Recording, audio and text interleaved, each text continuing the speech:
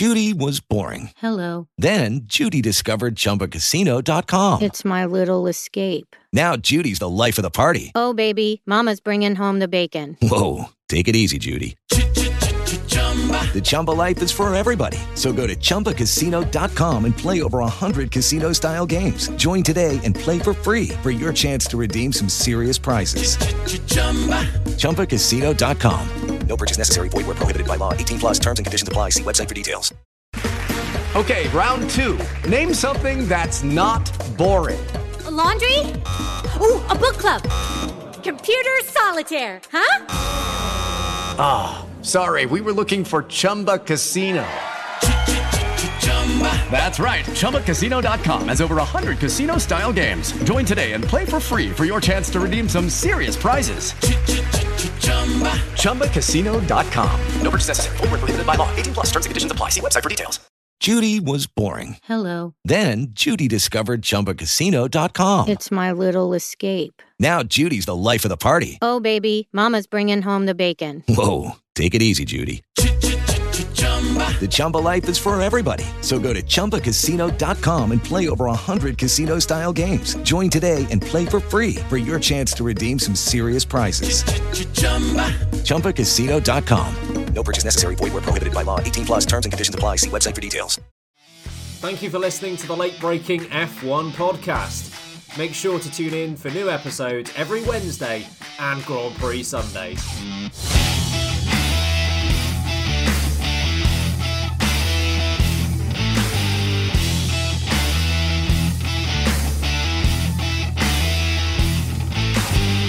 Hello and a very warm welcome to the late-breaking F1 podcast presented by Sam Sage, Harry Eade and me, Ben Hocking. We've gone from preview to review and back to preview again. It's race 2 coming up this weekend and we're back in Saudi Arabia for the second ever Grand Prix in Jeddah. Hopefully we get something a bit better than the snooze fest we had last year. That was a real dull one. Can't remember anything about it. But of course, yeah, that's coming up this weekend. But today, as we record this, a preview episode, but it is a massive, massive day. Do you know why, Sam? No, why? What happened? It's the man's birthday today. Whose man's? The man. Big Zonz. God, I thought I'd forgotten something really important. I thought I'd forgotten Ben's birthday for a second. I was like, wait, no, he's definitely That's in not. August. That's August. You're July, and I was 2 weeks ago. You had me there. It is Ricardo Zonta's birthday as we record this. A massive fan of the podcast. He might not know about it, but he's a massive fan of the podcast. Oh, that is nice. I'm very pleased to be on a preview podcast. Oh yeah, you weren't here last week, were you? Yeah. LB Light. It's good to have you. Well, I haven't had words with you about that yet. God damn it. I'm guessing as well that the trick to you getting predictions right is that you can't be here to give them, so it's going to be back to normal this week. Correct. I only can pre-record correct predictions. Well, you can look forward to that one a bit later on, folks, because we do have bold predictions, poll 1, 2, 3 predictions coming up later on. As well as that, we're also talking about whether drivers should be allowed to race whilst they have COVID. That is a discussion that's happening quite a lot in the F1 world at the moment. Stefano Domenicali, a few comments from him about Las Vegas potentially happening and a 30-race calendar. Could that be on the horizon? And to round off the show, we have something in store. That's right, F1 Order Please is back for, I think it's third instalment as Harry and Sam go head-to-head in that very specific quiz. But we'll start with the preview of the Saudi Grand Prix coming up this weekend. Naturally, Red Bull need to catch up a bit. They are last, and they are running the risk of not beating the likes of Williams this year, so they could do with some points. Question is, how will Max Verstappen and Red Bull react after nil point in Bahrain? What are you saying, Sam? Hello everyone. Nice to see you. Nice to speak to you. Hope you're having a lovely day / morning / evening, wherever you are in the world.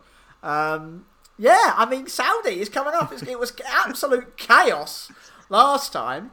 I'm hoping we see some absolute chaos this time. Maybe not in the same form of possible brake checks and rows on the racetrack, but I'd like to see some quality overtaking and some good racing. So, fingers crossed, folks. Max Verstappen, Red Bull, of course, absolutely languishing at the back of the grid.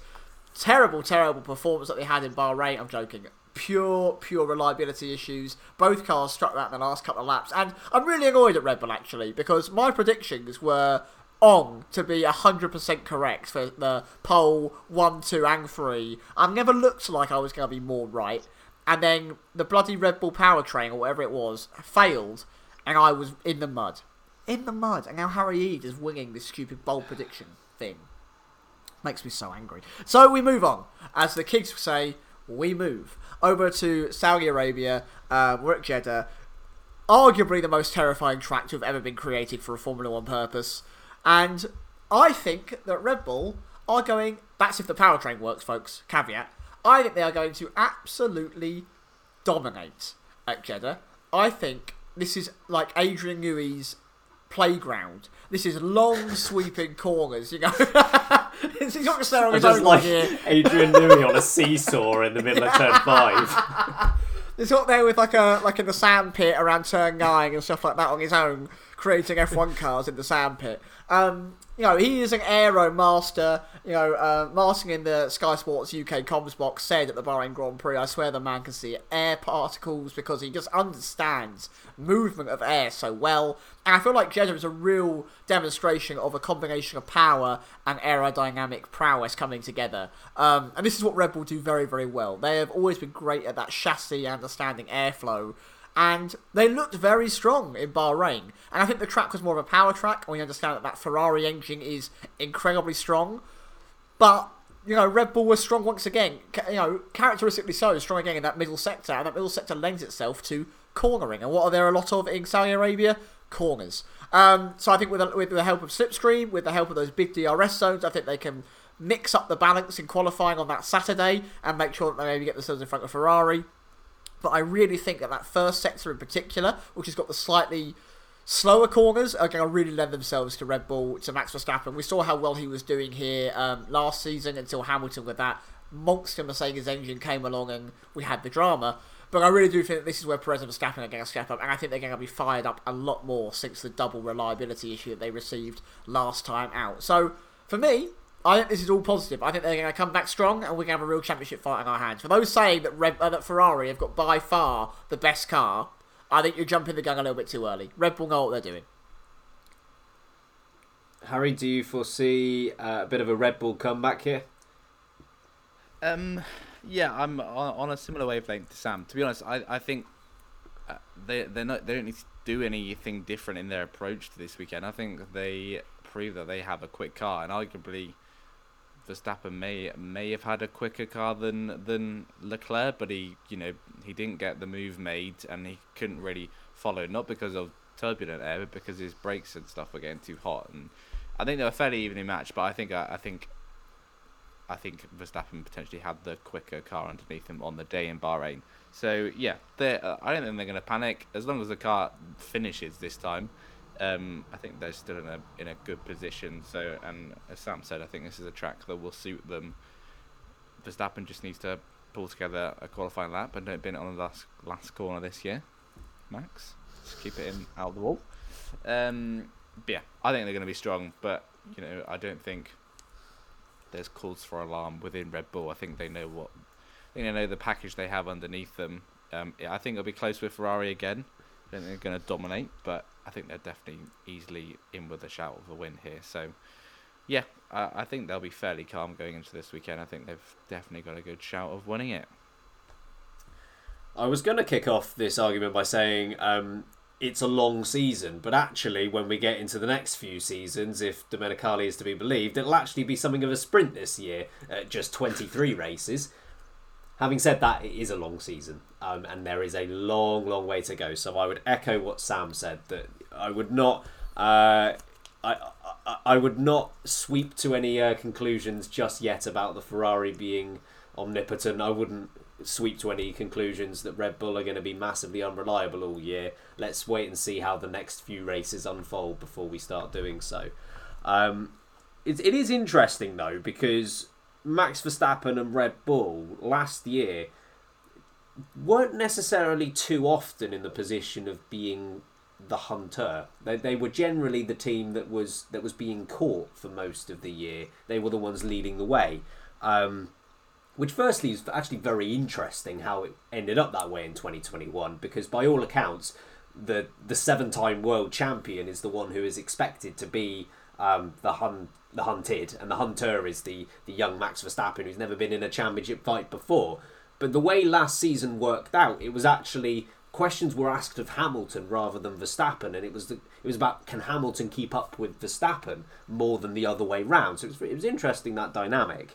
And just to prove that point, there's currently 15 points between Lewis Hamilton and Max Verstappen. Lewis Hamilton, of course, finished on the podium in Bahrain. Max Verstappen scored no points. That is a larger gap between Hamilton and Verstappen than Hamilton had at any point last year. So Hamilton's dead on to win the championship this year, as far as I'm aware. Guaranteed. It is interesting, though, because Max Verstappen, again, questions are being asked of him in ways that maybe they weren't last year. There is one notable exception to that, I think, and we'll have to cast our minds back. But if you remember the first 4 races of last year, Hamilton won 3 of those 4 races. And he was actually winning them in slightly different ways, which was very ominous, because the more different ways you can win, the more confidence you have that you can go out and win the whole season. So you remember Hamilton won in Bahrain last year. That was due to what I would call a Verstappen error when he went for that overtake. Hamilton also won in Portugal, when I think Mercedes just had a dominant car. But then they also won in Spain, where they didn't have a dominant car, but they strategically outfought Red Bull. So you had 3 different winning 3 different routes to winning in 3 different races. And we came to race 5, which you might remember was Monaco. And I remember the preview quite well, and we were asking the question, does Verstappen need to win this weekend after the momentum that Hamilton early in the year was already building? We said, yeah, we know it's early, but he's got to win just to make sure, put a foot in the door and say, no, I'm here for the long haul. And he dominated, and he was fantastic at Monaco. And I think he's in something of a similar situation here. And there's only been 1 race, but he's the one playing catch-up now. And I think there is every chance that this weekend he goes out there and he delivers. You think Monaco last year, he had some demons that he had to put to rest. He had some bad performances at Monaco in previous years where he should have won and didn't. Similar with Saudi, He should have had pole last year, no doubt about that. And the race didn't quite go to plan, obviously, as we know. So I think there is every chance that Max Verstappen has an almighty comeback this weekend. I think that's the mindset he will go in with. But we'll wait and see. We don't know where Ferrari and Mercedes will stack up, and Haas, they're championship contenders now as well. So speaking of Ferrari, they obviously haven't had as recent championship contention as Mercedes or Red Bull have had. Generally speaking, not just in this weekend, but also wider across the whole season. Harry, do you think that's going to negatively impact them? It's a tricky one, isn't it? Because, if you're Leclerc or Sainz, you also got to believe in your team. But if you're looking back at recent form, the last times they were involved in a title fight, you think 2017, 2018. 2017, the car started to break down towards the end of the year. 2018... again, things got tricky. There were questionable calls. So you'd be slightly nervous. They haven't had the pressure. When was the last time they had the pressure of going into a final race? 2012 with a championship decider. So, that is a long time ago, kids. If anyone was wondering, it's 10 years ago. We'd only just left school. Exactly. God damn it. Sam had just turned 50. I was waiting for something. Oh, I couldn't. I tried. I really tried. Oh, I'm not that old. Old age pensioner over there. Literally like half a year older than us.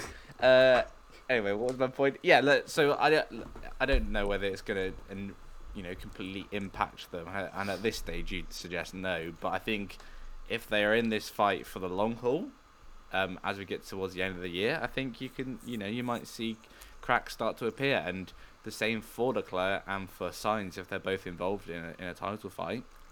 They've never been involved in a Formula 1 title fight before. We saw it with Verstappen last year. I think, in fact, Saudi Arabia last year was probably Verstappen's poorest race, and in terms of racecraft, but also in terms of his mentality. I remember after the race, he wasn't in a good place as we headed into the final round. I think he could start to see it potentially slipping away. So it's a difficult thing to deal with if you're one of these young drivers, and Leclerc and Sainz haven't dealt with it before. So yeah, it's something that I think could definitely have an effect as we move throughout the year. At this point, I think Ferrari just glad to have a quick car, and Leclerc and Sainz are glad to have a quick car, so I don't think it really matters to them too much. They'll probably have an eye on the title, but they're not thinking about it too much in a way that will affect them. But yeah, it's definitely one to keep an eye on as we move throughout the year. Sam, what do you think on this one? It has been a while since they have led both championships. I would hazard a guess that it was some point in the earlier part of 2018 that was the last time they led both titles. So do you think that this will hold them back, that lack of recent experience? 100%. I think it could be really treacherous ground for Ferrari. And when you look at the obvious competitors in Red Bull have form. You look at how they performed in 2021. They came up against the now 8-time Constructors' champions in a row at that point, and right at the death, when it looked like the championship was about to fall away from them, the team kept their cool. Yes, okay, you can argue they got a stroke of luck, but there was a lot of strategy that went into those decisions, such as the safety car restarts, that they made the right strategic decisions for. You look back to the 4 times in a row where they won their titles as well, between 2010 and 2013. They had 2 years there where it came down very close to the wire, and look how they turned it around. So, as a team, in the last decade or so, they've pulled some results out of the bag when they've needed to, when it gets a bit tetchy, when it gets a little bit worrying, when it's a little bit of squeaky bum time at the end.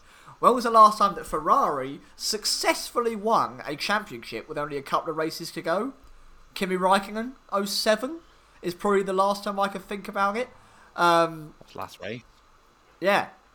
And, I mean, that's probably the last time I could think of where they successfully won the title with a kind of a last grab, a last opportunity to get their hands on the title. So, if it comes down to it and we end up getting to the point where, I don't know, we're on race 21 or 22 and there is still only 20 points between the constructors and, I don't know, 10 points between the drivers, you need to look to someone who has been in situations of championship winning form before. You need to look at Binotto. Binotto, who is a Ferrari lifer who's been here for such a long time. He was here when Schumacher was winning championships in Ferrari. The man has tasted success with the Tifosi before. And you need to hope that he is able to rally the team, allow everyone to have a level head, get the drivers motivated, and gear them up for the fight properly. On the other side of the pits, where you've got Red Bull, Christian Horner is a veteran at this now. So is Max Verstappen. He's been through the ringer. He went up against Lewis Hamilton for that long. It's taught him a trick or two. Sergio Perez has been around long enough to know how to execute a race strategy to make the most of something.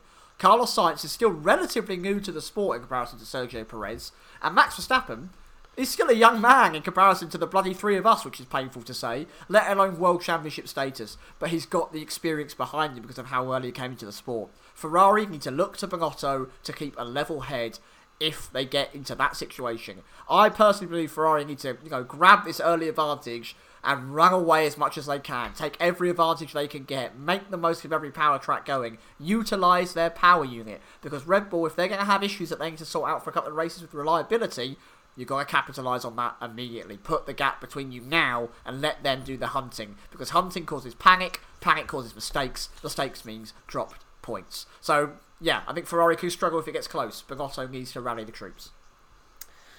Yeah, and I'll start with the point you ended on there with Binotto, because Binotto keeping a level head for me is not an issue. I think the guy is generally pretty unflappable. My issue is the other side of it, which is, does Binotto strike you as a motivator? Does he strike you as this guy who does rally the troop? To me, I don't see it. I don't think he's a guy who exudes confidence. So I do have a few question marks there. Yeah, I think there is the potential generally that Ferrari will lose out as a result of a lack of recent experience, but also from a team and driver's perspective, because Charles Leclerc and Carlos Sainz are in a similar position, in a similar negative position to the team themselves, because Leclerc might have won races, but he hasn't been in a title battle, and Sainz hasn't won a race. So they are suffering from a lack of experience there. And yeah, if there are questions about how they'll perform in crunch time, it's even more of a reason to say they need to make hay while the sun shines. They need to get as many points as they can early in the year. So even if they do have a mini meltdown later in the year, it might not matter. And with Hamilton and Verstappen, particularly Verstappen with last year, Verstappen's first championship battle was possibly the most Titanic he'll ever be involved in. It's like taking up going up mountains, and the first one you do is Everest. Everything after that should pale in comparison. So I think he set up pretty well for success. Ferrari, maybe they'll be in a bit of trouble. But at this point in the season, they should be fine. Bold predictions. Let's have it, Sam. Okay. Let's be having you. Good. Where are you? Where are you? It's very niche. Very niche. British reference again. Thanks, Delia. Good old Delia. She's the Norwich City owner, if anyone's interested. Look it up. Delia Smith, Norwich City, where are you? She's definitely absolutely smashed on Claret as well. Anyway, on to the bold predictions, on to the F1 again. Let's get back on track, folks. I'm going to go with... I don't think... now you know how the cars perform. My prediction last time doesn't seem too ridiculous. 2 Haas drivers in the points, right? That could feasibly happen this time around. So I'm going to keep it relatively on the same level and go the opposite way. I'm going to look at a team that usually is very successful. I'm going to say that one Mercedes driver on pace alone will not finish in the points at Jeddah. Spicy. Very spicy indeed. So I imagine saying that at any point in the last, decade. So no Mercedes... one Mercedes driver will not be in the top 10, and the reason will be they aren't quick enough. That is a bold prediction, sir. That is a very bold prediction. Harry, what have you got? You are 1 for 1 this year. Yeah, 1 for... That'll be it. Just 1. My bold prediction is that only half the field's going to finish. Exactly. 10 cars. 10 cars. That is all. 10 cars are going to finish. Wow. I mean, given it is early in the year, reliability questions, plus you've also got Jeddah. It being Jeddah, maybe it's not a terrible shout. I don't know. That's a lot You're of getting retirement. way too big for your boots. He's had one successful prediction and he's gone, you know what? I'm going to blow it all out the water. And I'll be right every time. Arrogance reeks off you, son. Honestly, who does he think he is? Wow, those are... I wish I hadn't gone last, put it that way. Mine doesn't quite stack up, I don't think. So It always happens. Ferrari had a great weekend last weekend. Ferrari were fantastic. First place, second place, maximum points. And if there's anything I know about Ferrari is that they don't do good things that often. So no Ferrari on the podium. Ooh, okay. I think that's a trio of podium. spicy predictions. That's quite bold, Ben. They literally were 1-2 last week. Yeah. It's quite bold. Yeah, but it's Ferrari. Okay. Fair They'll dues. find a way. I like it. They almost crashed into each other last year at Jeddah, so True. maybe there's that. Poll 1, 2, 3. I've given you a slight spoiler on mine, so I'll kick off with saying that I do think it is going to be a resurgent weekend for both Red Bull and Max Verstappen. So, pole position, Max Verstappen. First place, Max Verstappen. A Red Bull 1-2 with Sergio Perez in second. And then I've got Lewis Hamilton once again in third. Harry, pole 1, 2, 3. I'm also going Max Verstappen for pole, but for the win, I have the belief in God Leclerc. So Charles Leclerc will win from Max Verstappen, and Georgie Russ will claim his first podium in third. My overall season prediction likes that a lot. I want to say first podium that counts. Yeah, it's his first podium. Don't worry, no argument in it. Sam, pole 1, 2, 3. I'm going to join you, Benjamin, in the Red Bull domination. Verstappen will get pole. Verstappen will win the race. Sergio Perez will be in second, and God Leclerc will be in third. Interesting stuff. Let us know your poll 1, 2, 3 in the Discord, on Twitter. Always very interested to hear, and of course bold predictions as well. I'd be interested to know if yours are as bold as ours or even bolder. Before we move on, since we are talking about predictions and the like, F1 fantasy update. So 237 of you. I just need to nip out a second. No, stay up for this, Harry. This is important. Harry, you've done so well in so many things. Sit down. Yeah. 237 of you signed up. So massive thank you. We decided to do it and thought, maybe 10 people will show up. So 237 is massively humbling. Leading the way, Blake A, 357 points. Big lead as well. Joel C in second with 292. And then Jake coming in, Jake H at 283. That's the top three at the moment. Jake didn't use his Mega Driver though, so he's the leader of those that didn't choose that. Sam's doing pretty well for himself. He's in a tie for 5th place. Woo! Go me! Very good start. I had a solid start as well, 15th out of 237. That'll do. Very nice. Oh no.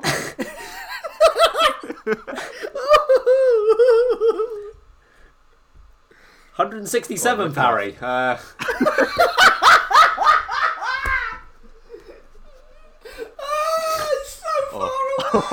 Oh no.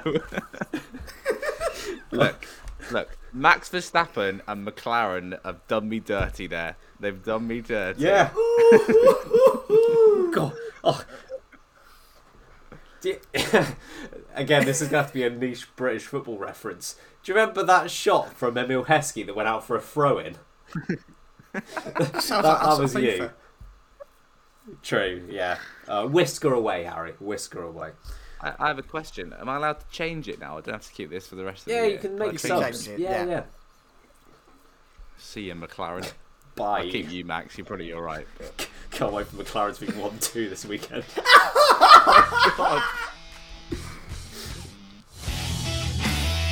With the Lucky Land Slots, you can get lucky just about anywhere. This is your captain speaking. We've got clear runway and the weather's fine, but we're just going to circle up here a while and get lucky. No, nothing like that. It's just these cash prizes add up quick. So I suggest you sit back, keep your tray table upright, and start getting lucky. Play for free at LuckyLandSlots.com. Are you feeling lucky? No purchase necessary. Void where prohibited by law. 18+ terms and conditions apply. See website for details.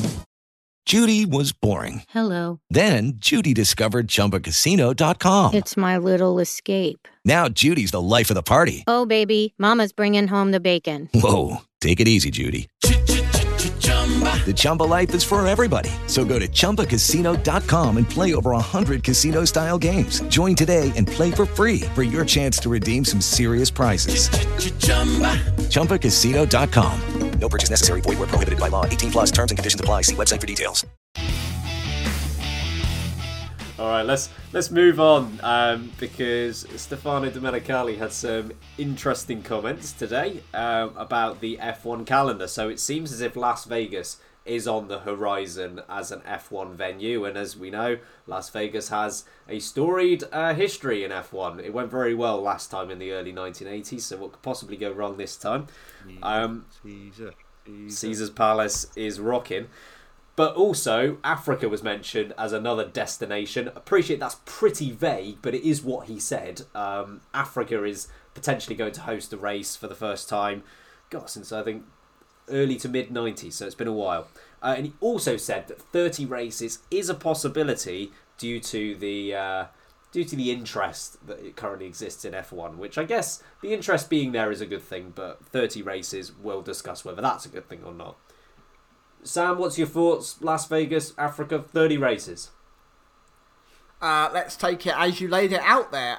Caesar's Palace. Well, it's definitely not the palace of great motorsport, is it? It definitely hasn't delivered, the royalty in terms of racing history. It was pretty rubbish. It was essentially like going around in a car park. And, Caesar's Palace, it might be rocking, but I definitely won't come knocking because I don't want to visit back there anytime soon. You've got so many great racetracks around the US. We've already got 2 Grand Prix here, so I don't entirely know if we need a third one.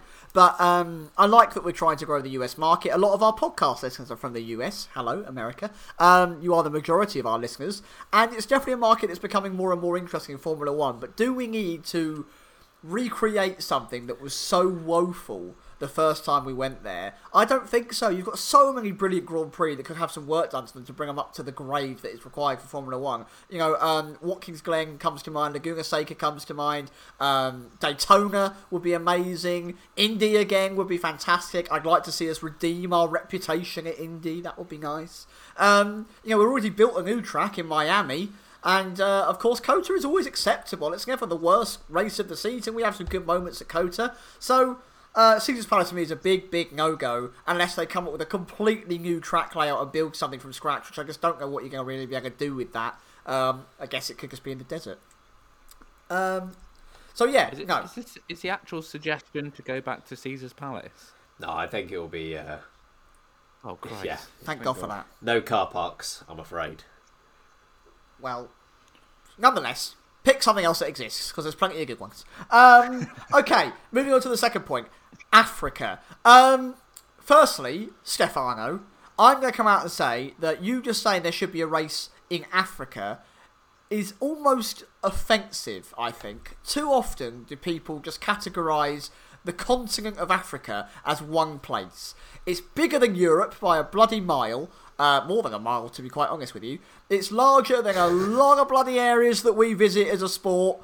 You know, there's countries in there, in Africa, as a continent, because it's a continent, not a country. The United Kingdom, which we all are from, you could fit us into many countries multiple times in Africa, you know. So, do some research, think about your words carefully, and maybe suggest a couple of countries that could be options for races in the continent of Africa. Even if you just said something like Kyalami from South Africa, that would be fine.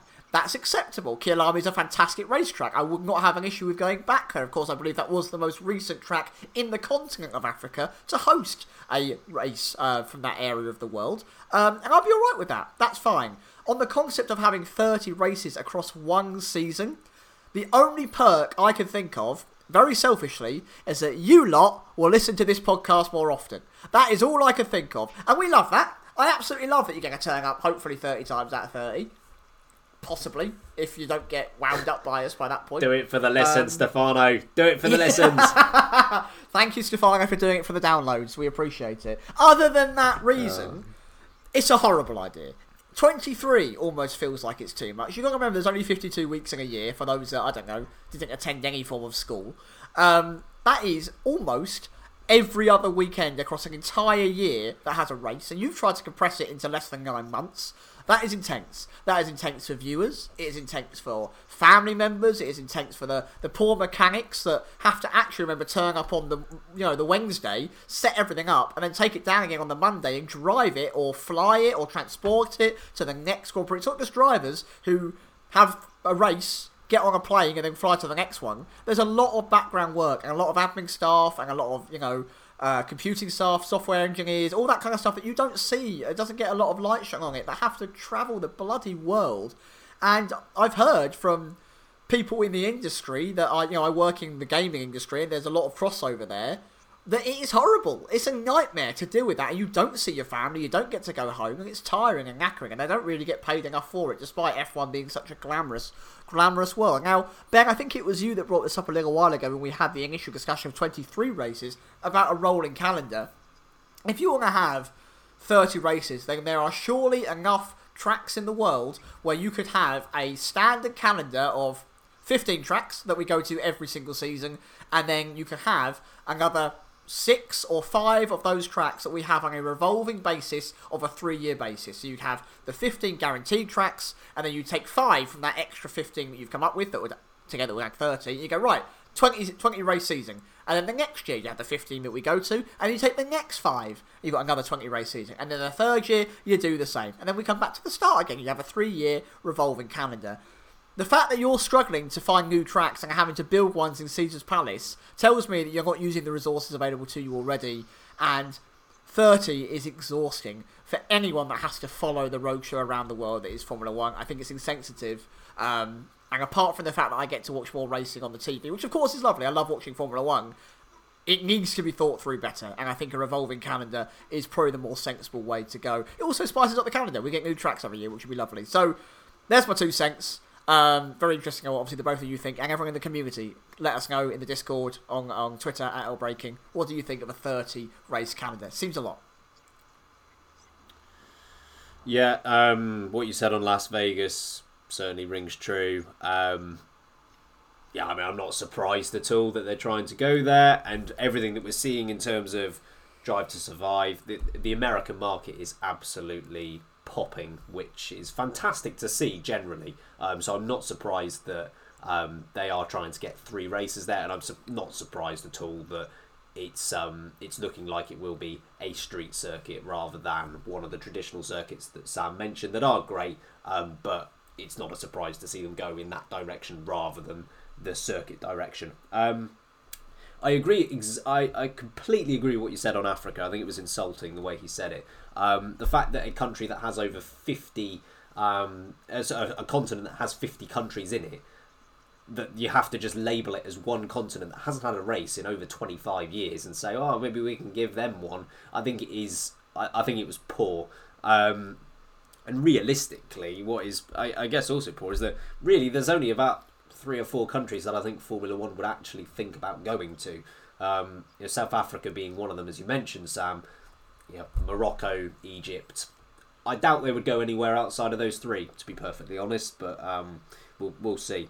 So I'm 100% that there should be a South African Grand Prix, or there should be at least 1 race in Africa. I think there should be more at some point. But yeah, 30 races a season.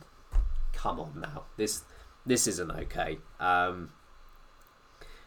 We've already had a couple of British football references, so I feel the need to balance it out with an American reference, an American sports reference, and I'm sure, sure my friends across the pond are going to tell me off and tell me I'm wrong here. But there are 4 major sports in America. You've got baseball, you've got ice hockey, you've got basketball, and then you've got football. American football is a weird term it. And of the 4, it's the NFL, it's American football, that performs the best quite comfortably in terms of viewing figures and overall interest. And there are a number of reasons for that.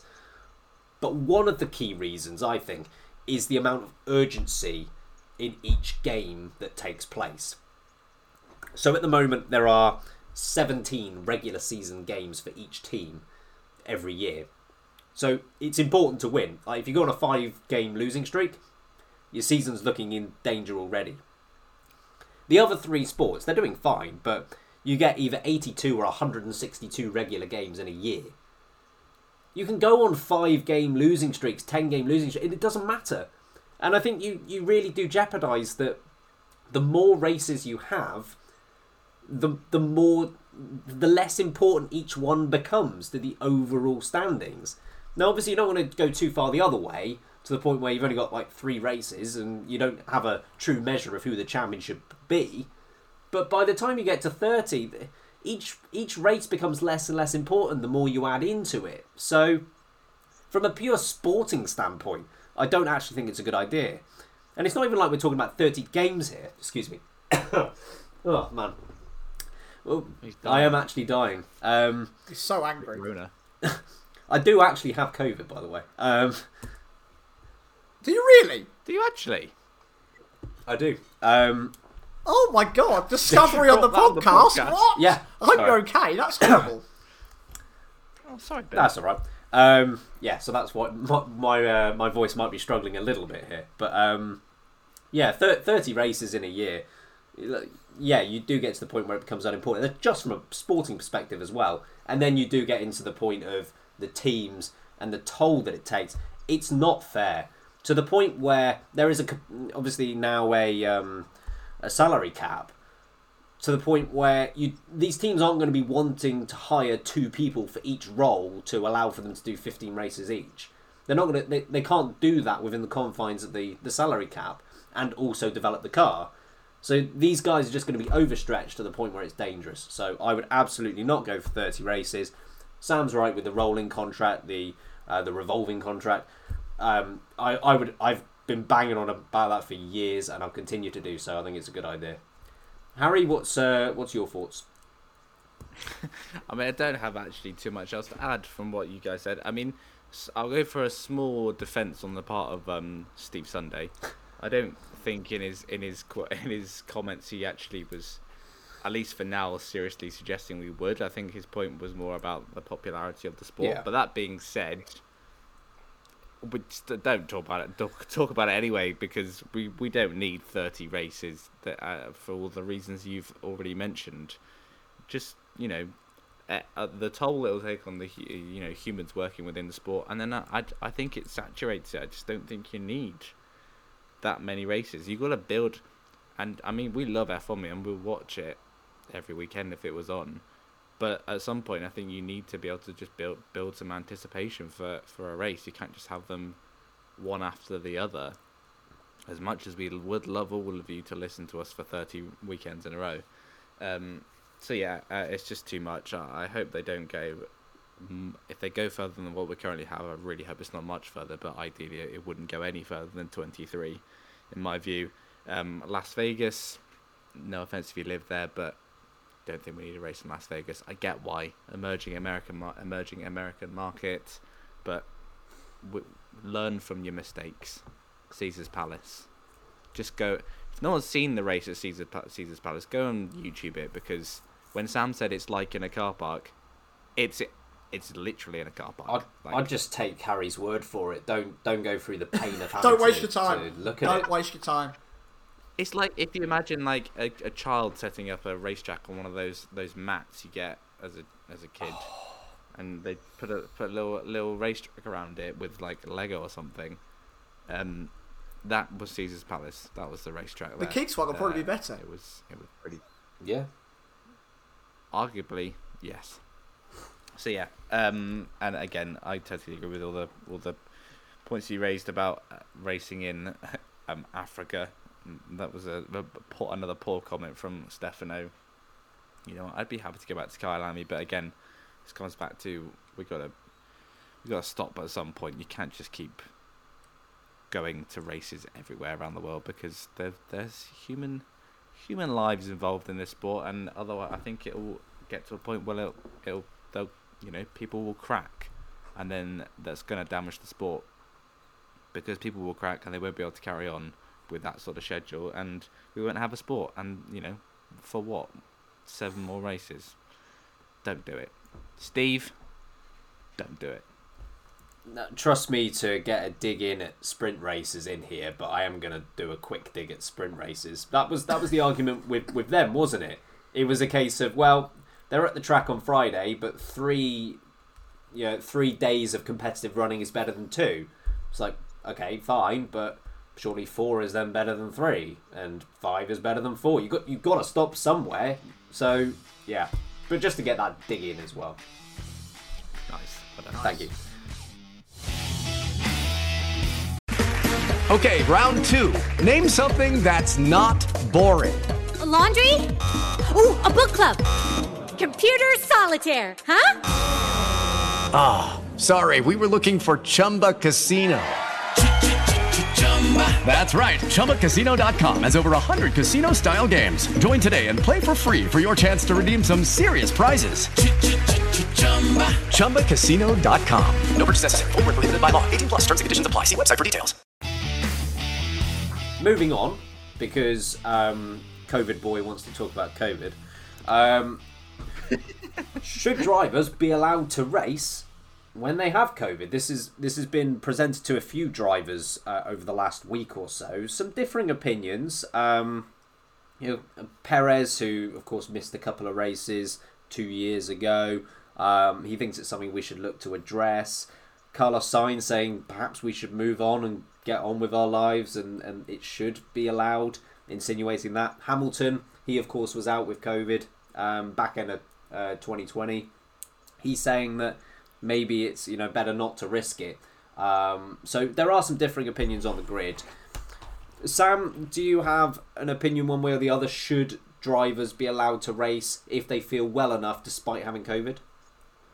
So the argument from some people in when drivers should be allowed to race if they have contracted COVID and tested positive is that no other illness is currently banned. No other illness is enforced to make you sit out of the sport. You can have any illness currently. I'm sure people will step in if, I don't know, you picked up Ebola or something, or, you know, bird flu. You might step in and go, is that sensible? Arguably. I'm not going to race with Ebola. Yeah, you know, right? It's a pretty horrid illness to have. And they're saying, you know, nothing else is sensible. We're all perfectly fit and healthy individuals. We can have the right healthcare. We'll let it pass.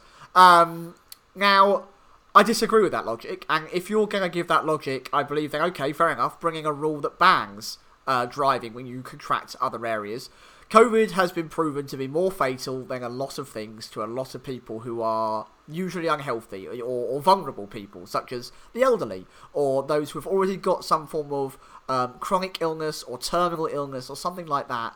COVID has proven that to fit and healthy people, like the top athletes of the world, it can still cause severe health problems. Lewis Hamilton said so himself. If you've watched Drive to Survive even, he mentions at Silverstone, why are there so many people here? I'm anxious about it. I don't want to contract that again. It was the worst 2 weeks of my life, are the words he said. And Lewis Hamilton is arguably one of the physically fittest drivers on the grid. So, should drivers be allowed to race if they contract COVID?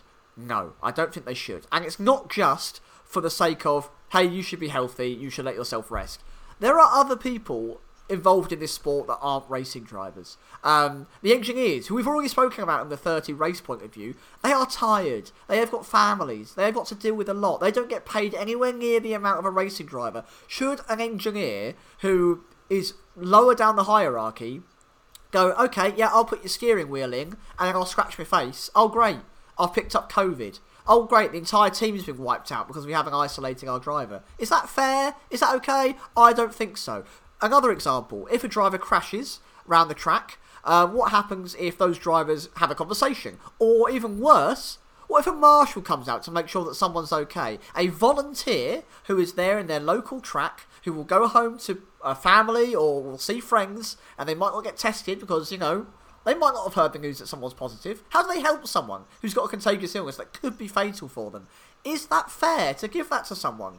I don't think it is. And if your argument is, well, if you've got the common cold has been arguably proven that it's nowhere near as fatal. And if it takes the common cold to be ruled out of the Formula 1 race, then I'd rather you have to sit out. Because it's not a joke. It's not something we should just brush away now. Now we're moving on, you know, with life. I get that the pandemic is relatively moving on, but people's health still matters. And the idea of racing with COVID and then potentially giving it to half the grid, the entire F1 paddock, fans, if you meet them, you never know the level of impact that you might have by going, oh, I'm asymptomatic, but I tested positive. I don't care. I don't care what level of COVID severity you have. I don't want you racing. I don't want you around people. End of. End of debate.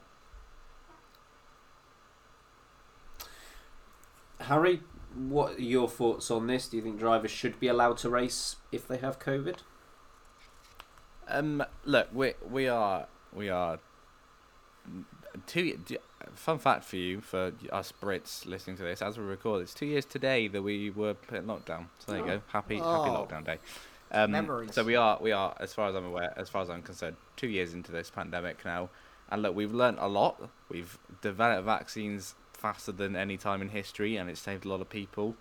And yes, there is a point where you have to start getting on with your lives, etc. But there's still more to learn. And I'm sure there will become a point where you can get COVID and it's fine because it's mutated into the common cold, flu, whatever, and it won't make a difference.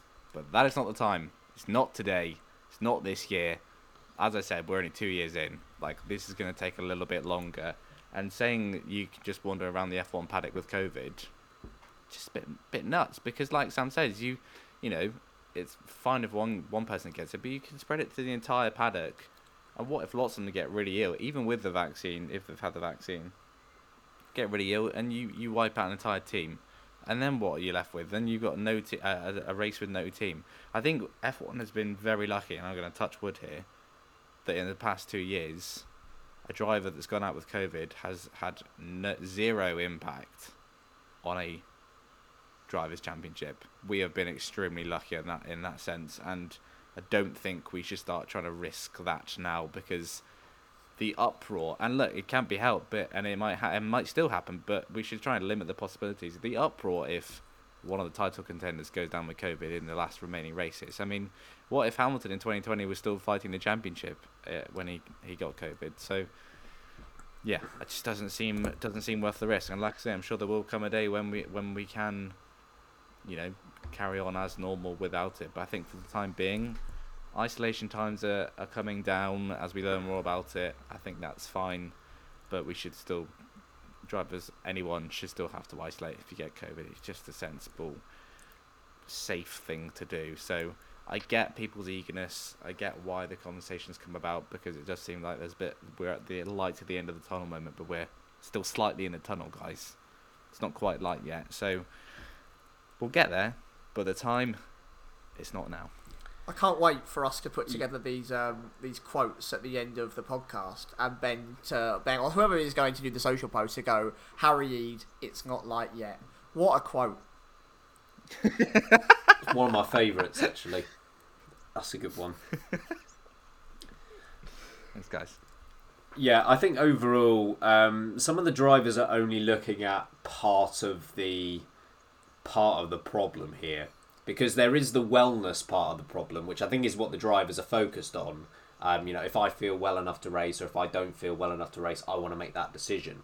Okay, that's great. That's one side of it, but that's also only looking at that side of it is a bit selfish, in my opinion, because you do also have the spreading part of it. It doesn't necessarily matter how affected you are by it. That doesn't correlate to how you are spreading it to other people. And I could not imagine a situation where a driver is allowed to race because they have COVID and then they infect the entire team. I think it would be careless, needlessly careless at this point in time. On the wellness side of it as well, I would say that obviously F1 is a massively high risk sport. Safety's evolved to an astounding point now, but it is still at its core a high risk sport. And if a driver is below 100% and is out there and is at more risk of making an error that harms themselves or other people, that I don't think that's okay. Bear in mind that the drivers are going to be looking out for themselves naturally, and so are the teams. The teams are going to be looking out for themselves and their drivers. They're there to get as many points as possible, because points means prizes and points means money. Of course they're going to do everything they can to improve their chances. So naturally they are going to want to avoid a situation where they don't race as much as possible. And it would, if we just left this to the drivers, I think they need to be protected from themselves, because I think some of them would go ahead and race when they absolutely shouldn't. And I don't want... Could you imagine a situation where a driver is out there at 75% but doesn't want to lose any points in the championship and ends up making an error that he wouldn't normally make that results in a massive crash? It'd be horrible. And I think that the drivers need to be protected from making that decision. And generally speaking, this isn't just about F1, to be honest. It's about COVID more generally. But the risk of COVID is not determined by the amount of attention you pay it. You can say as much as you want, we should move on or we shouldn't move on. The risk and the transmission is not affected by your own opinion of it, of how much interest you want to pay it. It's there whether you want to look at it or not. Okay? That's going to shock a lot. I know. Crazy stuff here. So yes, I understand that people do want to move on. I get it. But I think we still need to pay attention. And we just need to... I'm with Lewis Hamilton on this. I don't think it's worth the risk. If you get COVID, don't race. And I think they should keep that as a rule. I think John Burko is ready. It's another British reference, folks. I'm sorry. It's been an episode full of them. But Speaker of the House of Commons, John Burko is ready, which means Sam's ready as we get ready to play. F1 order, please. It's coming, I promise you. Please. Go on then. It's coming, I promise. I'm coming. I've pressed the button and everything. I definitely sing these live, folks. I definitely sing them live, I promise. No. Nothing to see here. It's just a button on Sam's shoulder. That's all we do. We're so professional. Well, this is a nightmare. Shall we cut this bit out? Okay, well, it plays that one. I mean, that's the wrong one. Whether it's a can of Coca-Cola or a lump of cheese, or we're ordering drivers by the size of their knees, this game is full of facts, just you wait and see. This is Formula 1. Order, please. You just needed a bit of encouragement from John Burko, didn't you? I was so shocked that you had COVID, Ben, that I just had to compose myself. That's fair. That's fair. No, I pressed the button and everything, and it was just not happening. Anyway, good. Sorry about that, folks. F1 order, please. If you haven't listened along to this game before, I'll let you know how it goes down. So it'll be Sam versus Harry. I've got 6 lists in front of me that they have not yet heard or seen. And there are 4 items in each list, and they will have to order them in a certain way. So it could be 4 drivers from oldest to youngest, or most races to least races. If they get it right, they get a point, and more importantly, they get to hear this. Order! Confirming that they have got the order correct. However, if they don't get it right, it is passed over to the other player. They can either neglect to try and solve what they've got wrong. I won't say how they've got it wrong. The point. But if they do want to try and steal the point, and they get it wrong as well, they lose a point. So if the score ends up at about 0-0, don't be surprised, because that's probably what ended up last time. I think it was 1-0 last time after 6 questions. That shows how badly we were. Yeah. Anyway, I'm sure you'll understand as we get into it. So, Sam, you can go first this time. What number would you like? Is it between 1 and 6, or is it between 103 and 109, or what am I picking here? Well, if it was between 103 and 109, there'd be 7 numbers, so it's not that. It's between 1 and 6. Good. Brilliant, me. Well done. I'll have number 2, please, because I'm poo at this. All right, we're going to go with Williams wins. Wins for Williams from these 4 drivers. What? From most to least. Most to least. Mansell, Nigel Mansell, Dr. Nige. Alain Prost. Yeah. Dill, Damon Hill. And our absolute favourite, Mr. Chunky, Juan Pablo Montoya. Oh, my God. I've got literally, they're all really good. Can I just say that? Is that a point, please, Dr. Mansell? Ooh, no, not quite. Okay. Right. It's not true. Most to least. Yes. I'm going to say most, Dill, then Mansell, then Prost, then Mr. Chunky. It is not correct, I'm afraid. Harry, would Shock. you like the opportunity to steal, or are you going to leave this one alone?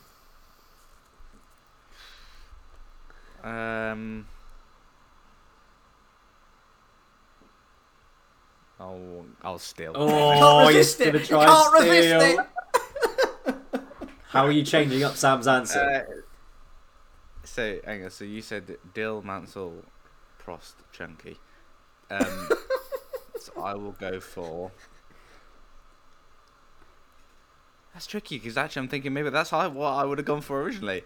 I'll go for... Mr. Chunky can't have had more than Anna Prost. No chance. I'll put Mansell first, then Dill, and I'll keep Prost and Chunky. Okay, so you got Mansell, Hill, Prost, Montoya. Correct? Chunky, yeah. That was right. He didn't say anything. You can see on his face where he's finding the bloody button. I hate it.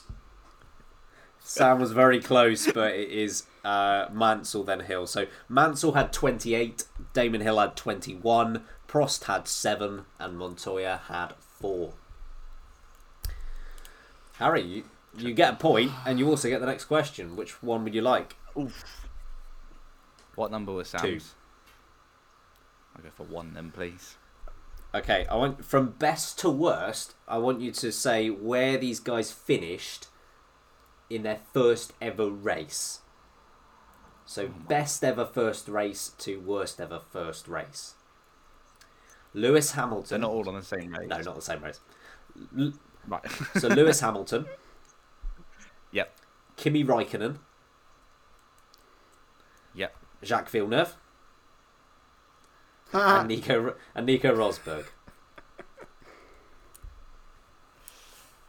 Okay. Best. Ow. I bit my tongue. Best. I'll go for.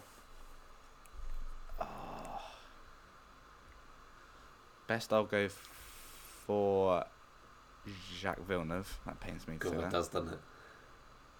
Second, I'll go for Hamilton. Yep. Third, I'll go for Raikkonen, and then fourth, I'll go for Rosberg. So Villeneuve, Hamilton, Raikkonen, Rosberg. Yes. I hate this game. See you later. So yeah, Jacques Villeneuve finished second at his first race. Lewis Hamilton was also on the podium, but he finished third at his first race. Kimi Raikkonen scored a point, he was sixth. And then Nico Rosberg was seventh in his first race for Williams. So well done. Another point for you, Harry. Sam, back to you. Anything between 3 and 6? Will not be the amount of points that I'm scoring in this bloody game show. I'll have 5, please. Oh, this is my favourite one. Oh, that means it's the hardest one. It might be. I do like this one. So this is actually in aid of Big Zonce's birthday today. So I want you to tell me from earliest to latest what year these Brazilian drivers debuted in. So the first for one, Christ's sake. naturally, is Ricardo Zonta. Zonta. Ricardo Rosset is the second one. God, Enrique Bernoldi is the third one.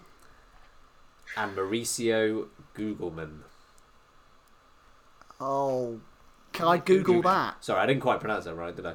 Gugelman. Google man. Gugelman. I write this down and I've literally written the word Google man, so don't worry about it. Big Mo, as he was sometimes called. Big Mo. Big Son. He was actually called Big Mo, though. That's yeah. We haven't even made that one up. Oh. Big Sons. And I'm giving earliest to latest or most recent to earliest. Earliest to latest. Okay. Bernoldi, Zonta, Google Man, and then Rosset. So you're saying Bernoldi debuted first? Yes. Yeah. And then Yes. it was.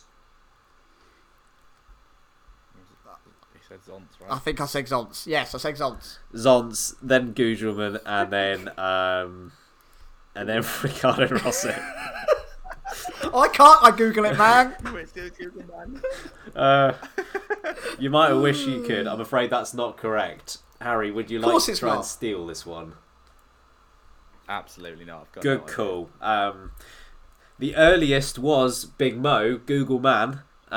He debuted in he debuted in 1988. After that was Ricardo Rosset in 1996. Then Big Zonts in 99, and then Enrique Bernoldi in 2001. I got them literally all in the wrong place. That is amazing. Yeah, if you put Google Man and Rosset the other way around, you would have been spot on wrong. If you ever played Wordle, folks, this is like the F1 of Wordle, and I'm rubbish at it. Okay, well, Harry, you're still 2-0 up. What number would you like next? 6, please. Okay. I want you to name from most to least how many seasons these drivers have raced in. Oh, that's easy. Jarno Trulli, Daniel Ricciardo,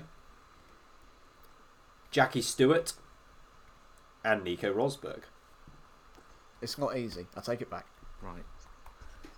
Gonna have to count my fingers here, folks. Okay, Yana Trilly, the Trilly train. Choo choo. Oh, I've lost it. Oh, for crying out loud! Thank God Please we're hold, not folks. accountants. Hang on. Right, I'll do Ricardo first because I know that one. Ricardo, he started in 11. What if it's a half season? They all count. He started racing 11, a season. 12, 13. Oh yeah, he's done 12. Good. Then we go for Yana Trilly. What's he done? When did he start? He started in the 90s. Good one. If you only need to be that precise, Sam would have got the last one right.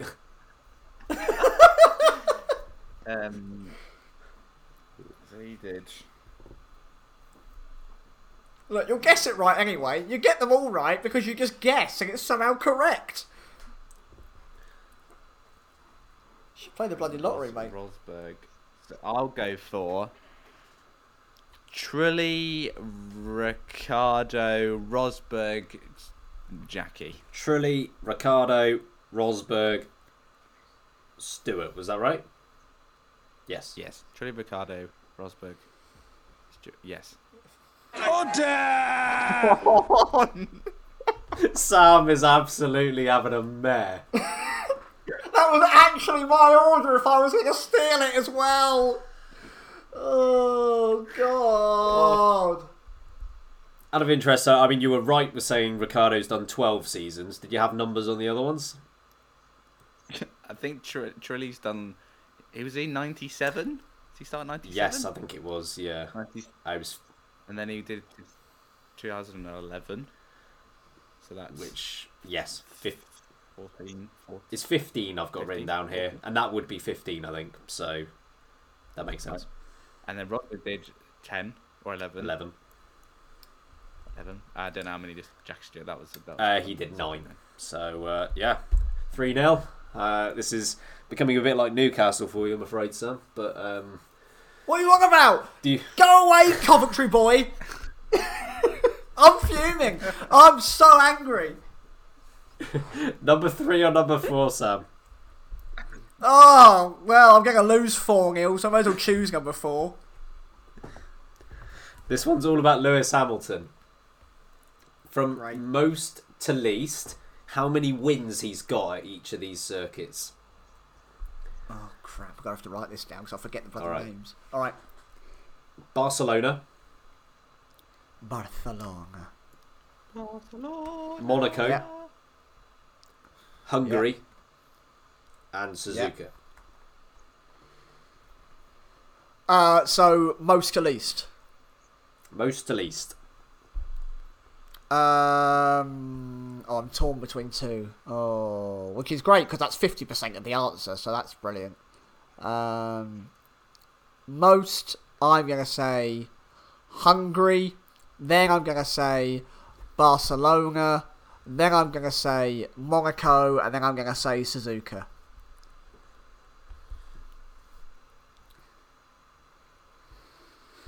I'm already wrong. Good.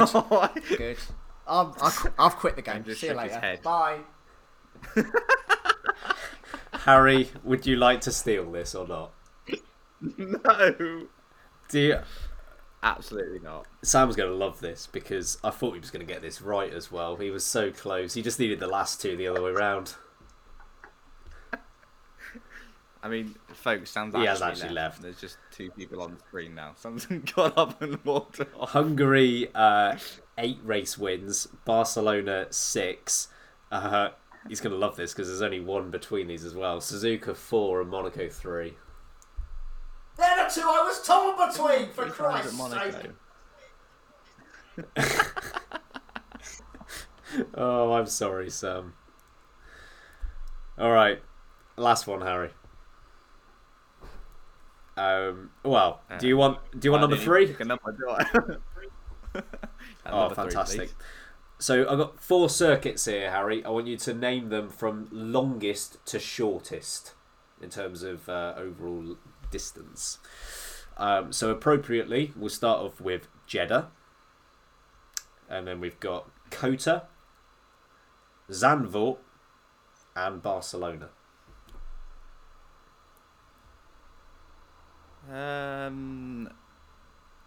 Jeddah, Kota, Barcelona, Zandvoort. I've no idea. It's correct. It's correct as well. Oh my God. He's unstoppable, this guy. Yeah, that's right. Jeddah 6.1k, Kota 5.5, Barcelona 4.6, Zandvoort 4.3. That was Sam, the easiest question I've ever heard. Be right at anything again.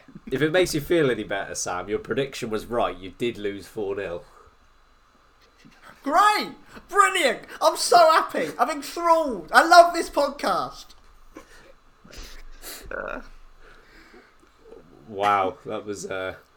You know what? I know that I know this isn't customary for this segment, but I'm going to bring him in. After a 4-0 drubbing, I think Dave deserves a bit of action here.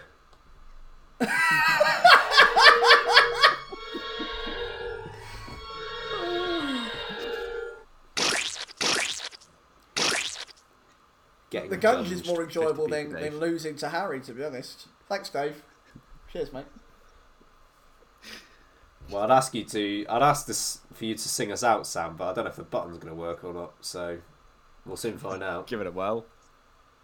Whether it's a can of Coca-Cola or a lump of cheese, or we're ordering drivers by the size of their knees, this game is full of facts, just you wait and see. This is Formula 1. Order, please. One of these days I'm actually going to have to go around and measure the knees of these drivers in order to live up to the theme song. At least I'll do something alright on these quizzes. It'd be a good order. Can you order these 4 drivers' knee size? It'd be an interesting one. I'd give you that. We're going to be back for in a few days for a review, aren't we, Sam? If you wouldn't mind getting us out of here until then. No. Alright. He's sulking. Yeah. Doing it. I'll do it. Because the only thing I get in this bloody podcast anyway. If you've enjoyed watching, listening, whatever it is, with your bloody senses, me struggle, please subscribe or leave a review or come back on Sunday after the race. We'll be here right after the race. I'll hopefully be on better form. Maybe my bold prediction will come true. That would be a nice justification. I hope you've enjoyed it. You know, do leave a review if you had a laugh, if you find it fun. If you haven't enjoyed it, thanks for listening. We'll see you another time. Don't leave a bad review, please. If for some reason you bloody love the podcast, if you love watching me suffer, we've got Patreon. Have a look at it. There are changes coming to Patreon to always make it better as well. We've also got merch up on the store. We're always willing to put up new merch. If there's an idea you've got for merch, drop us a message and we can maybe knock it up. And finally, the Discord. Join the Discord. Nearly 500 people in the Discord now, which is absolutely baffling and so humbling. So thank you for your support on that one. In the meantime, I have gotten every single thing wrong, and I'll see you on Sunday. I've been Ben Hocking.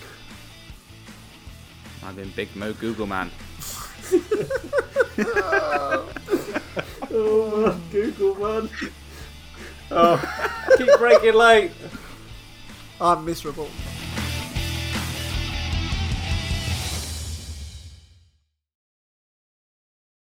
Sports Social Podcast Network.